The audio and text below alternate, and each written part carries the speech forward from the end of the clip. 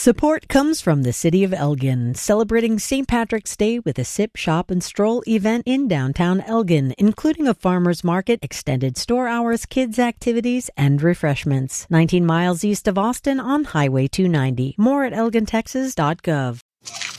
From KUT and KUTX Studios.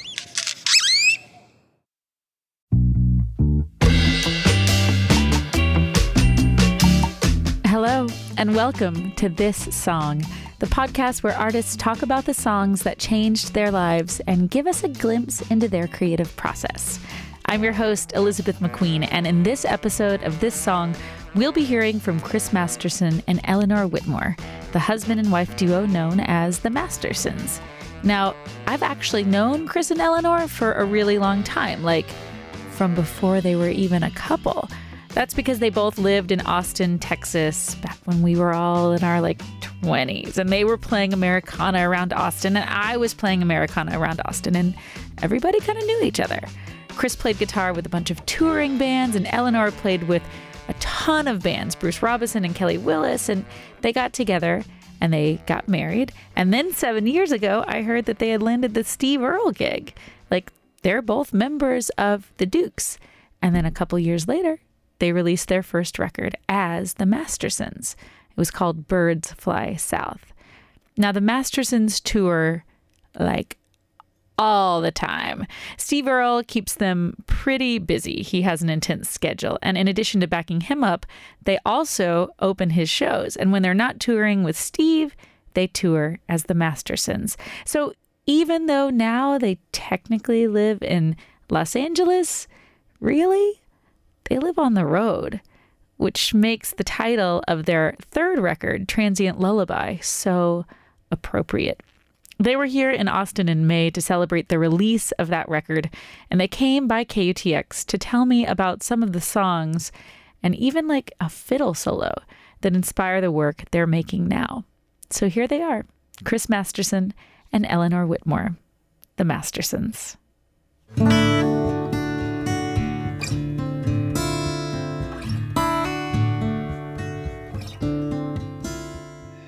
I think when we set out to make this record, what we often listen to at home, and we have a nice hi-fi and listen to a lot of vinyl. We don't own a television. There's just a lot of stuff that I would call late night music, I love, someone like Daniel Lanios, or listening to Emmylou's Wrecking Ball, or almost anything Dan Lanios has been a part of, lends itself to that, super hi-fi sounding, and you just can sit on your couch and take it in. And my life's an open book. You read it on the radio. We got nowhere to hide. We got nowhere to go. it's kind of those sonic landscapes that put us in the headspace for this record. To take a ride. Meet me at the wrecking ball. Wrecking ball. I'll wear something pretty and white. That record does it for me. That song? No, I was just thinking of that record in general. I mean, a lot of what Emmy does, we were talking about If I Could Only Win Your Love the other day, and how her and Herb Peterson sing that together. And when you sing harmony, you start to dive into, how to construct a harmony part. That's not just someone singing the fifth, or I'll jump on this chorus here, where you fall into unison and someone, falls in and out of the lead part. If I could only win your love, I'd give my all to make it live. You'll never know how much I'd give if I could only win your love. But I think a lot of that stuff, I didn't even I grew up with country records on all the time, but until you start trying to figure out how to sing, with your significant other. Like, I never even realized the mechanics of it, just because it sounds like it's supposed to be like that, and when it's done right. Or you could talk about like Graham and Emmy and how they sang together, or Buddy and Julie Miller, or like the Louvin brothers, the siblings and all that stuff. Like it until you study it, you don't realize they make it sound effortless. I won't lose a friend by heeding a call. For what is a friend who'd want you to fall? Others find pleasure in things I despise. I like the Christian life.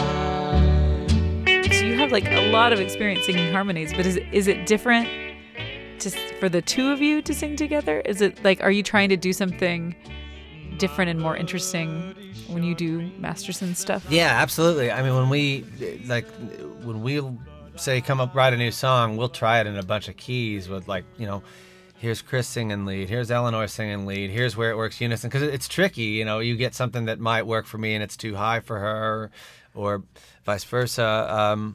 And I think it's also kind of tricky just to, not every single line or every single song needs harmony everywhere. So it's, sometimes that's the writing, and, that's why sometimes we'll maybe flip into unison in certain parts because it doesn't make sense to do harmony there. So, yeah, we definitely kind of experiment with it a lot and see what works and what doesn't.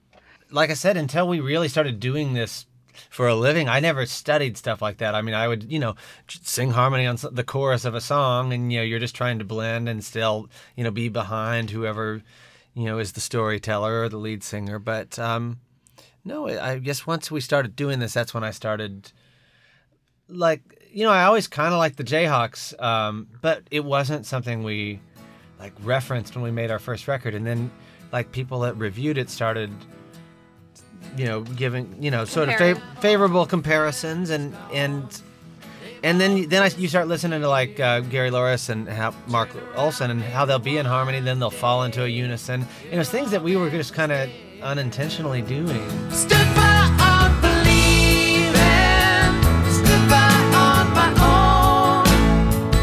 Always thought I was someone, turned out I was wrong.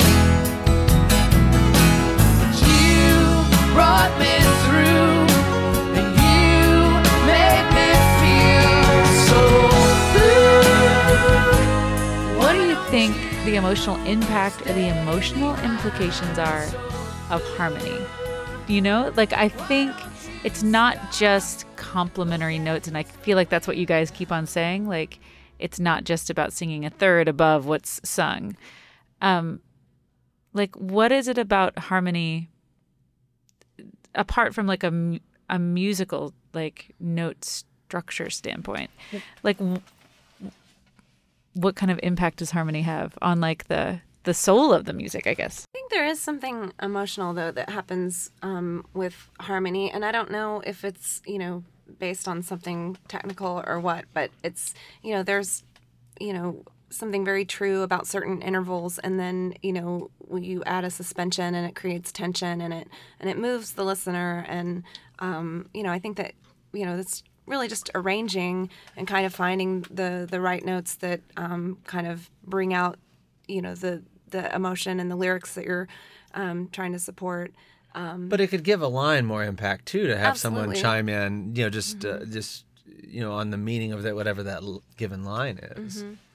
And I feel like there's an extra added dimension because you guys are married. But when you talk about harmony singers, a lot of times there's a relationship there. Sometimes there's a family relationship. Mm-hmm. Sometimes there's a love relationship. Or a friend, or in the Jayhawks, there was a friend relationship there. They were friends sometimes. Sometimes. But do you think that that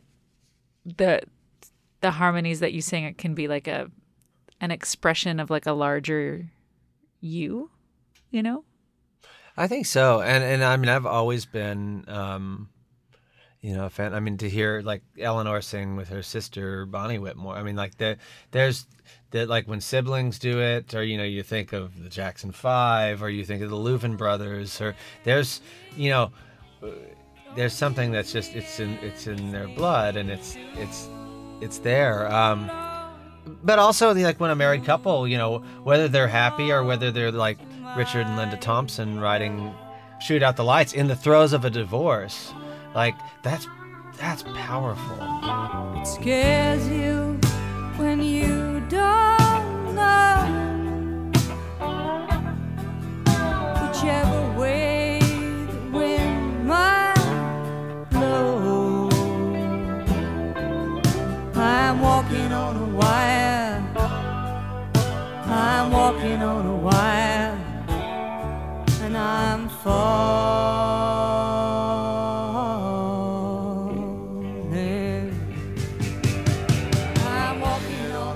Was it a real focus of this record? Because this is your third record, you've done harmonies on all of your records, but did you guys have more of a focus on this record? There was a song on the first record called Crash Test, and that was one we wrote together, and I think that's one of the few on the first record where we sing sort of as one singer for the duration of the song. And it kind of became the template for what we were looking to do, writing-wise and with harmonies is, we wanted to be able to write songs where you could kind of sing together the whole way through as one voice.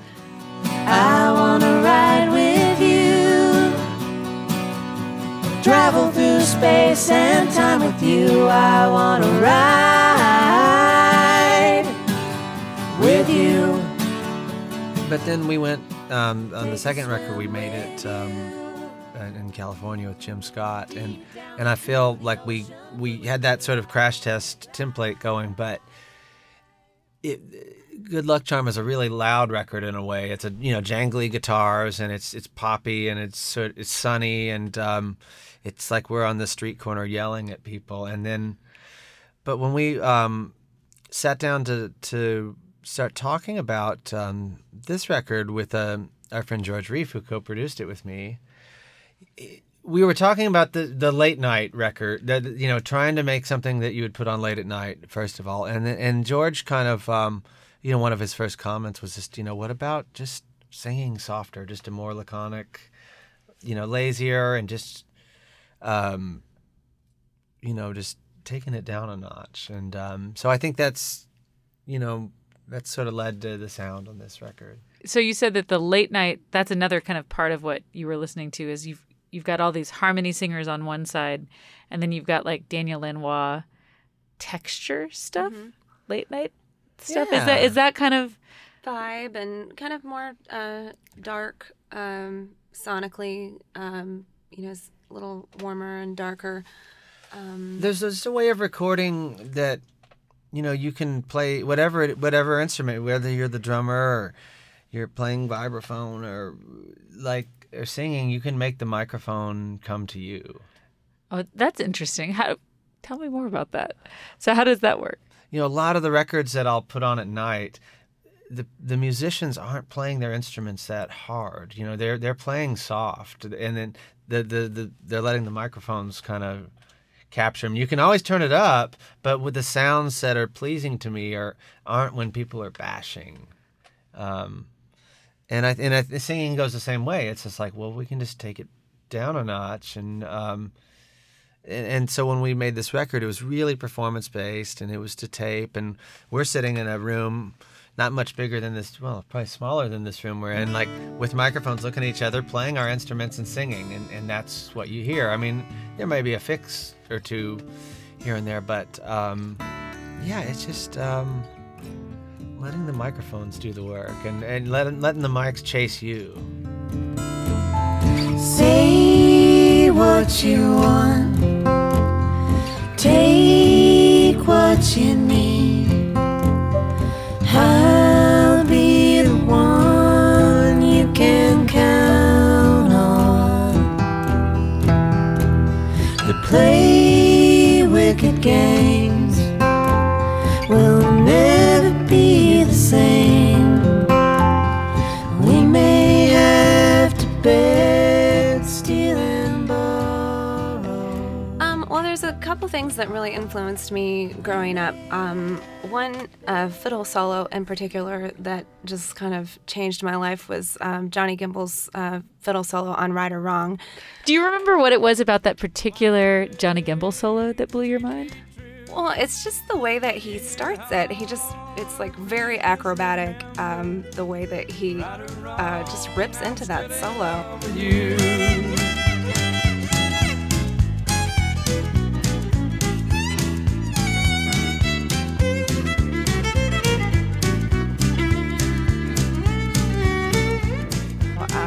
It took me, I'm still actually figuring out. I've learned it. I've sat down and spent, many hours studying that solo, and every time I listen to it, I realize that I've learned it wrong. And I find another note that I've missed, and it's just amazing, the ideas that Johnny had as a player. He was really quite inspiring. Also, just, listening to a lot of old Ray Price records where you've got these really beautiful string arrangements, but then there's still a fiddle solo, in the tune. So it's like orchestrated, but then it's still country. And, and I grew up playing classical and, playing by ear and playing fiddle. And I really like to ride that ridge and be able to do both of those things. Lay your head upon my pillow. Hold your warm and tender body close to mine. Well, and it's interesting, too, that you're attracted to, orchestration is very, it's very orchestrated, right? Like, Yeah. there's a way that you do it. And then there's Johnny Gimbel, which is improvisation. Yeah. And so has that been a thing that, a line that you've walked your whole life? Always. I feel like every time I'm improvising and I'm, playing more in improvisational styles, I'm constantly fighting my, orchestral training and the squareness of, having a certain part and, just trying to loosen it up. And She plays violin and fiddle. but then, I'll go to do a string arrangement and I'm like feeling really sloppy and I need to warm up and do some scales first or something. So Well, it's interesting because actually there is a distinction between violin and fiddle. Most people don't play both. That's Like true. most people play fiddle, which is based in the country oeuvre and it's very based around improvisation, or they play violin. So that's I didn't actually know that you did both. That's really cool. Yeah, I think it's kind of a product of my upbringing. My mom was an opera singer and my dad was a folk singer, so I kind of had to do both. But I think that in this type of music, it can happen a lot. And, one thing that, over the course of our band, we've always had sort of there's been this split where both Southern, she being from Denton, and I was born in Louisiana and grew up in Houston. So, there will always be Southern elements to what we do. Yet, we're both Anglophiles and, loved, Kinks records and the Zombies and the Beatles. And that, that affected a lot of the chord structure.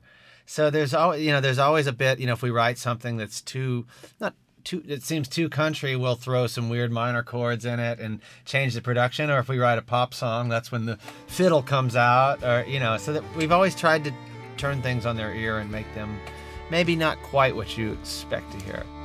I've gone miles and endless miles, a pilgrim of the interstate. Oh, I can't stay long. And the map of where I've been reads by the lines upon my face. If you ask me where I'm bound, I'm moving on. No, I don't unpack my bag, traveling from town to town. And this is Transient Lullaby from their new record of the same name. And true to form, Eleanor and Chris are on tour with Steve Earle right now. If you would like to hear them sing you a transient lullaby, then you should go see them. I'll be sure to put a link to their tour dates on the show notes page for this episode on KUTX.org. KUTX, in case you didn't know, is the radio station where we make this podcast. And they also came into Studio 1A, like our big, gorgeous live performance studio here at the station, and did a live set. And I'll post a link to that on the show notes page too, so that you can dive deep with the Mastersons. And you know, during the interview, they talked about working with George Reef on this latest record. And a couple of days after our conversation, George actually passed away. It was a big shock here in Austin because George was a beloved bass player and producer. And when I was getting this interview ready for this episode, I just kept thinking about how you should totally go listen to my friend Johnny Gowdy's podcast, How Did I Get Here? He interviewed Chris and Eleanor the day after George passed, and it's a really great interview and a great tribute to George. And he also interviewed George a couple of times. His interviews give you this really nice insight into why everyone was a George Reef fan. It's worth your time, I promise. And you can find Johnny's podcast, How Did I Get Here, anywhere. He's got like a ton of episodes, and this podcast also has a lot of archived material worth listening to. You can find conversations with other songwriting duos like Amelia Meath and Nick Sanborn of Sylvan Esso, or Tegan and Sarah. And you can find all of these episodes on the podcast app or Stitcher or wherever you get your podcasts.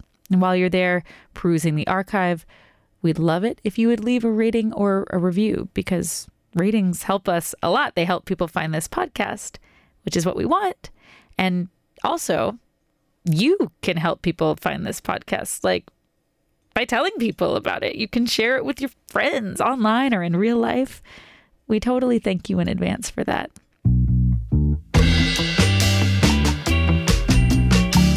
And that's it. You have come to the end of another episode of This Song. This song is a production of KUTX 98.9 in Austin, Texas. This episode was produced and edited by David Sanger and me, Elizabeth McQueen. Taylor Wallace curates our Instagram account. Kelly Seal is our excellent intern. And thank you to Deidre Gott and Peter Babb and Todd Callahan for all they do for this podcast. And it's true. Our theme song is Mahout by Austin's own Hard Proof. You can follow us on Twitter, Instagram, or Snapchat. Our handle is @ThisSongKUTX. You can like us on Facebook, and you can subscribe to This Song along with the other KUTX podcasts, Austin Music Minute, Liner Notes, and Song of the Day on the podcast app or wherever you get your podcasts. Right on. Thanks for listening. Talk to you next time.